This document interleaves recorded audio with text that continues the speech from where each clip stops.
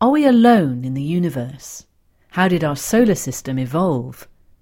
These are the kind of questions that inspire John Zarnecki, Professor of Space Science in the Department of Physics and Astronomy at the Open University.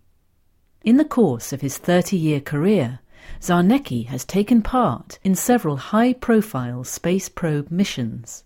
In this album, he recalls the landing of the Huygens probe on Titan, explains why space has become essential for communication and navigation today, and describes technology developed by the space program that's set to improve our lives on Earth.